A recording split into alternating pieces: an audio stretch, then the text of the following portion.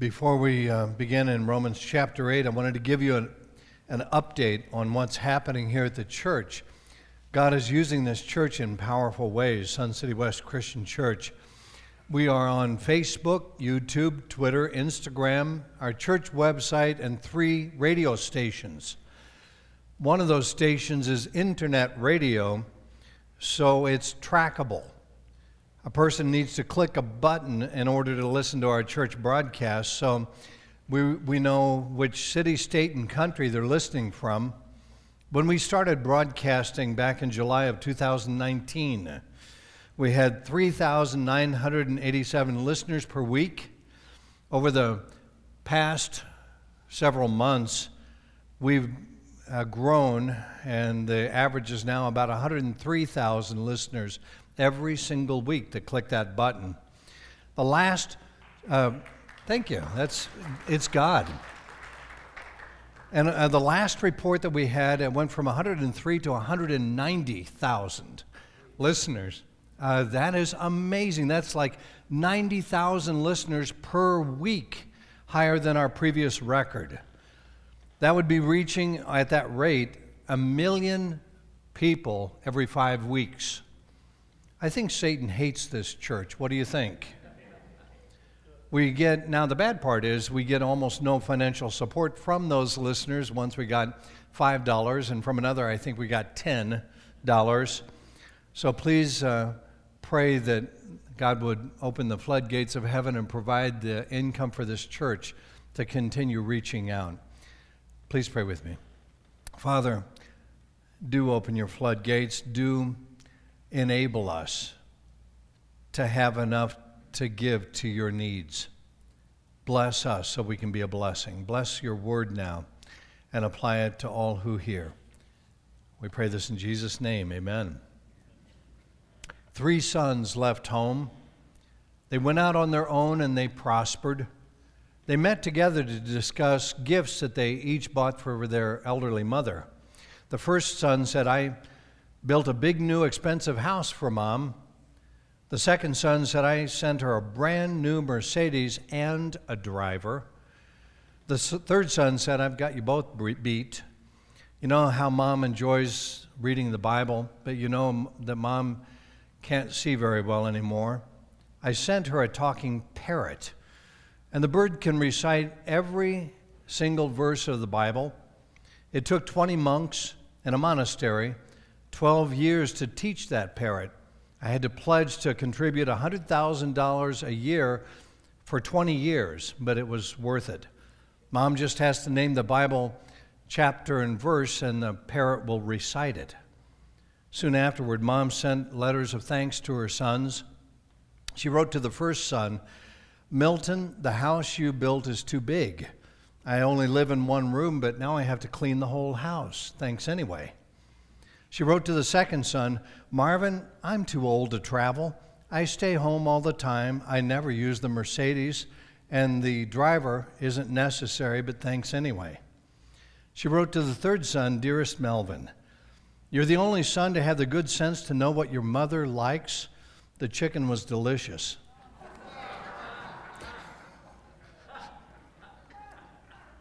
Feel free to use it.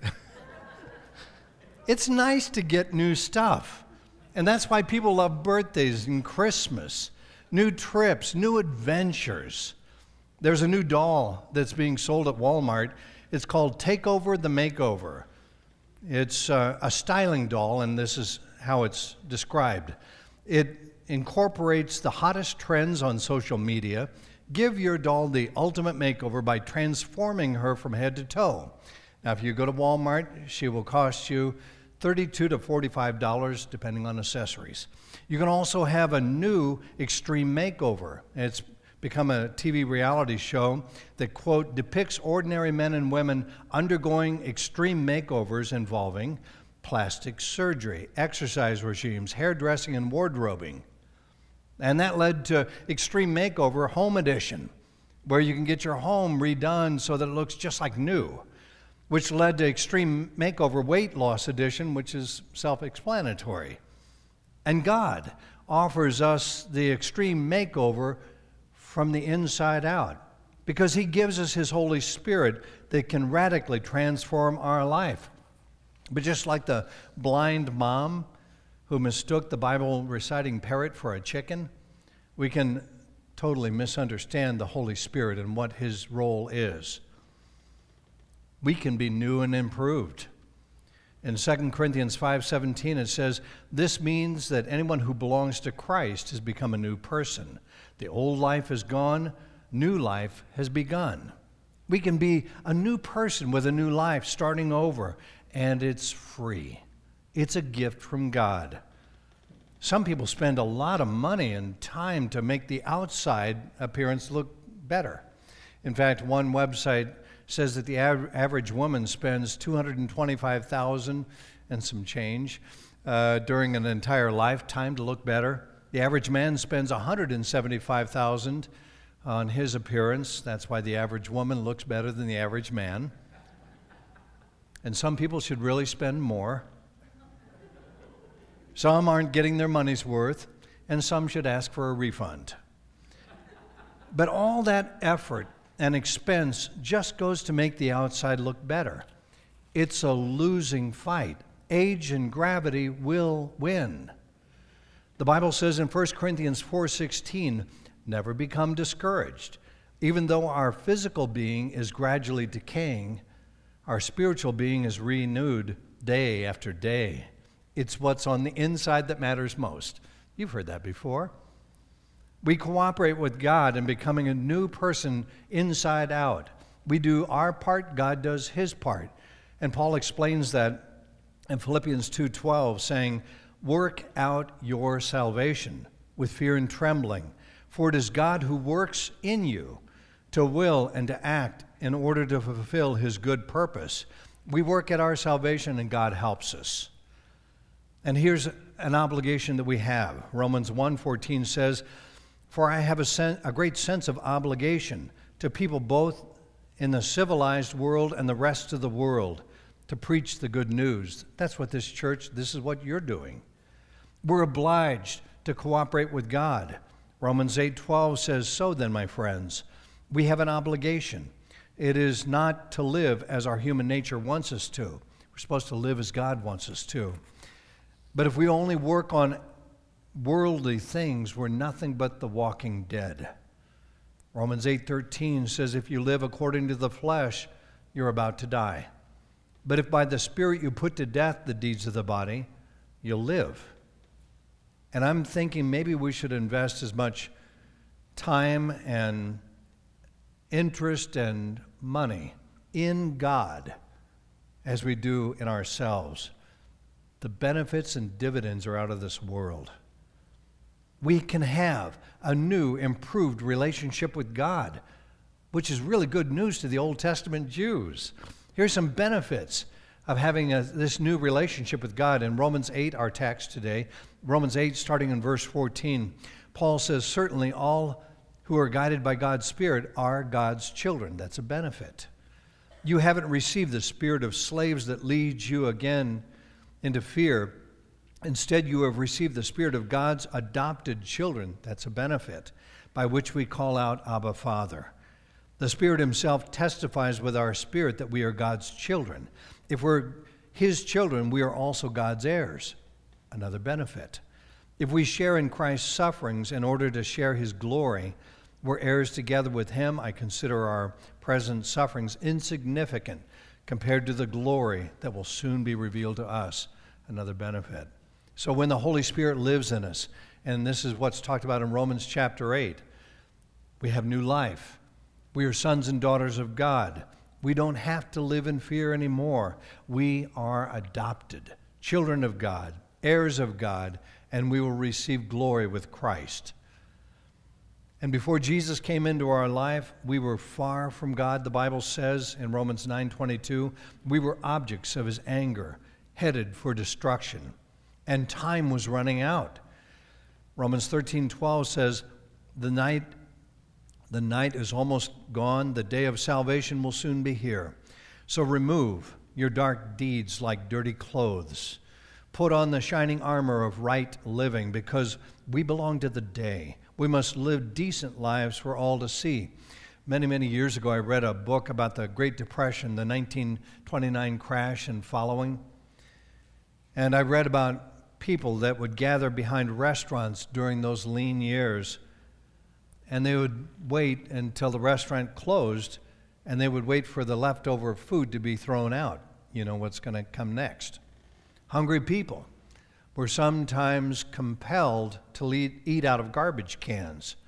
But what, according to the book, what people wouldn't do is eat discarded food that had maggots. One lady was interviewed during that time, and she said to the interviewer, "I've discovered a way to eat the wormy food that no other starving person would ever touch." She'd wait until it was really dark. She'd take off her glasses, and she couldn't see what she was eating, so she enjoyed eating that food. You know, God's Word turns on the light. We see what's hidden within us, and what we see isn't always pretty. Jesus had told Paul previously in Acts 26:17, "I'm sending you. You will open their eyes and turn them from darkness to light, from Satan's control to God's. Then they will receive forgiveness for their sins." The Holy Spirit shows us clearly the evil in the sin we once enjoyed. And we'd better not turn a blind eye to our sin. Jesus said, open their eyes, turn from darkness, turn away from Satan's control, and give God control. The Holy Spirit is here to help us. According to Colossians 3:5, He helps us to put to death the sinful, earthly things lurking within us. Have nothing to do with sexual immorality, impurity, lust, evil desires. Don't be greedy, for a greedy person is an idolater, worshiping the things of this world. Because of these sins, the anger of God is coming. You used to do these things when your life was still part of this world, but now is the time to get rid of anger, rage, malicious behavior, slander, dirty language. Don't lie to each other. For you have stripped off your old sinful nature and all its wicked deeds. Put on your new nature. Be renewed as you learn to know your Creator and become like Him. And this term, put to death, is the Greek word thanatos. It means kill. Kill sin in your life. Paul says in verse 13, if through the power of the Spirit you put to death the deeds of your sinful nature, you will live. And here's what we do with sin. Paul says to the church of Galatia, chapter 5, verse 24, those who belong to Christ have nailed their natural evil desires to His cross and crucified them there. He's saying, hang your sins on the cross of Christ. And you know, Jesus was voluntarily crucified, and we need to voluntarily take our sins mentally and prayerfully and nail them to the cross of Christ. And crucifixion is painful, and so is giving up our cherished sins. But after it happens, Jesus says, you are well now. Stop sinning so something worse doesn't happen to you. Go now. Leave your life of sin. That's what He would tell us. Paul says in Galatians 5:16, let the Holy Spirit guide your lives. Then you won't be doing what your sinful nature craves. Peter said it this way in 1 Peter 2:11, do not give in to bodily passions, which are always at war against the soul. Paul says if you are living by the power of the Spirit, you're habitually putting to death the sinful deeds of the body, and you'll really live forever. Cooperate with the Holy Spirit. That's what he says in verse 14, for those who are led by the Spirit of God are the children of God.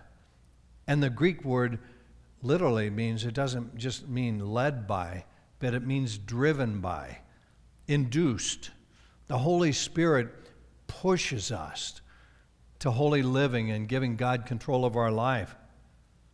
Jesus said in John 16:13, when the Holy Spirit, who is truth, comes, He shall guide you into all truth, for He will not be presenting His own ideas, but will be passing on to you what He's heard.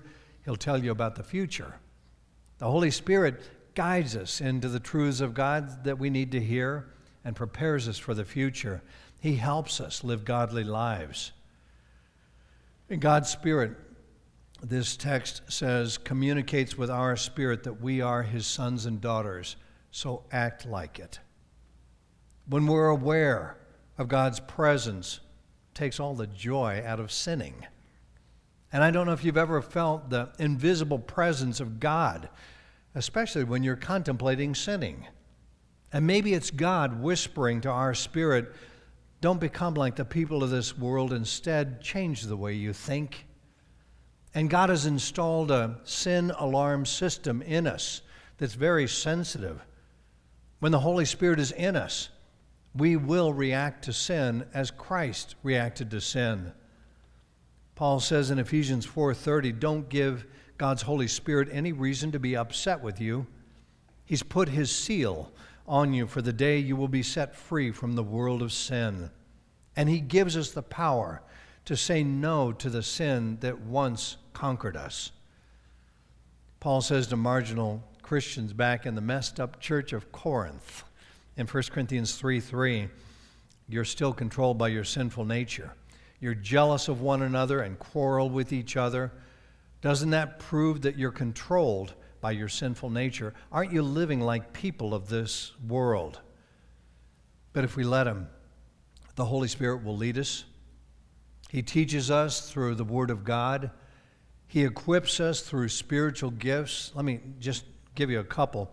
1 Corinthians 12, verse 8, to one person the Spirit gives the ability to give wise advice. To another, the same Spirit gives a message of special knowledge. The same Spirit gives great faith to another. And to someone else, the one Spirit gives the gift of healing. He gives one person the power to perform miracles, and the other the ability to prophesy. And someone else the ability to discern whether a message is from the Spirit of God or from another spirit. And God will direct us in a multitude of ways. A person may plan their own journey, but the Lord directs his steps. And that small voice sometimes that we hear within us may not be our conscience, it may be God.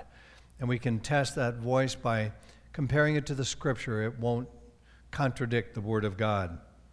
We're continually being led by the Holy Spirit, and our job, according to Proverbs 3, verse 5, is to trust in the Lord with all our heart and lean not on our own understanding. In all your ways submit to him, he'll make your paths straight.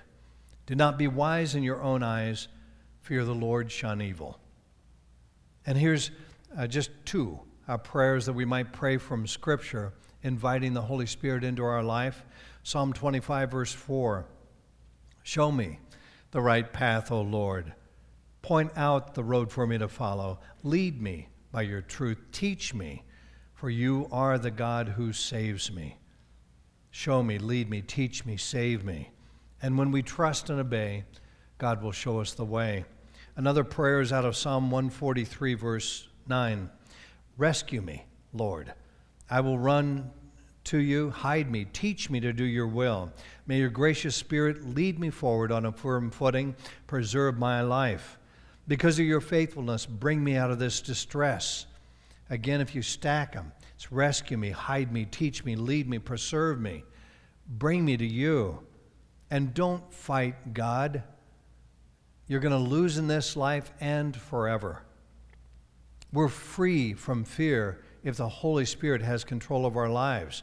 Paul says in verse 15, the Spirit you received does not make you slaves, so that you live in fear again. Rather, the Spirit you received brought about your adoption to sonship. By him we cry, Abba, Father. And you know who else who used this term, Abba, Father? Well, these words were spoken in a garden. That's a hint. Abba, Father. Jesus cried out, everything is possible for you. Please take this cup of suffering away from me, yet I want your will to be done, not mine. Paul said in Galatians 4, verse 6, because we are his children, God has sent the Spirit of his Son into our hearts, prompting us to call out, Abba, Father. Now you are no longer a slave, but God's own child. And our adoption will be fully revealed at a future time. Verse 23 says, we who have the Spirit as the first of God's fruits also groan inwardly. We groan as we eagerly wait for our adoption, the freeing of our bodies from sin. But for now, we don't have to be terrified of God, don't have to be afraid of dying, and we don't have to be afraid of the future. Because there's a profound difference between slaves and sons. And Paul's audience would have understood this more than we do, because we don't have slavery here as they did. Here's a poor comparison for you. If you have a job, you earn the approval of your boss by obeying them. And there's always a fear that you can lose your job if you don't measure up. An employee or a slave is expendable. They have no guarantees, no inheritance. Only family has that. But because of what Jesus did on the cross, we go from rules to relationship with God. We go from slaves to sons and daughters of God. And churches that preach only fear to members of their church are not from God. 2 Timothy 1:7 says, God did not give us a spirit of fear, but of power and love. 1 John 4:16 says, we know and we rely on the love of God that he has for us. God is love. We will have confidence on the day of judgment. There's no fear in love. Perfect love drives out fear, because fear has to do with punishment.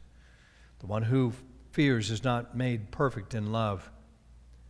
Hebrews 2:14 says, only by dying could he, Jesus, break the power of the devil, who had the power of death. Only in this way could he set free all who have lived their lives as slaves to the fear of dying.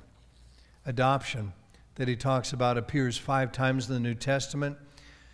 And in that culture, adopted sons received a greater inheritance than adopted daughters. How's that for chauvinism? But in Christ, the adopted sons and daughters both inherit equally. In Roman culture, a slave could be adopted as a son or a daughter, and it would apply to us by saying we were taken out of Adam's family, not this Adam's family.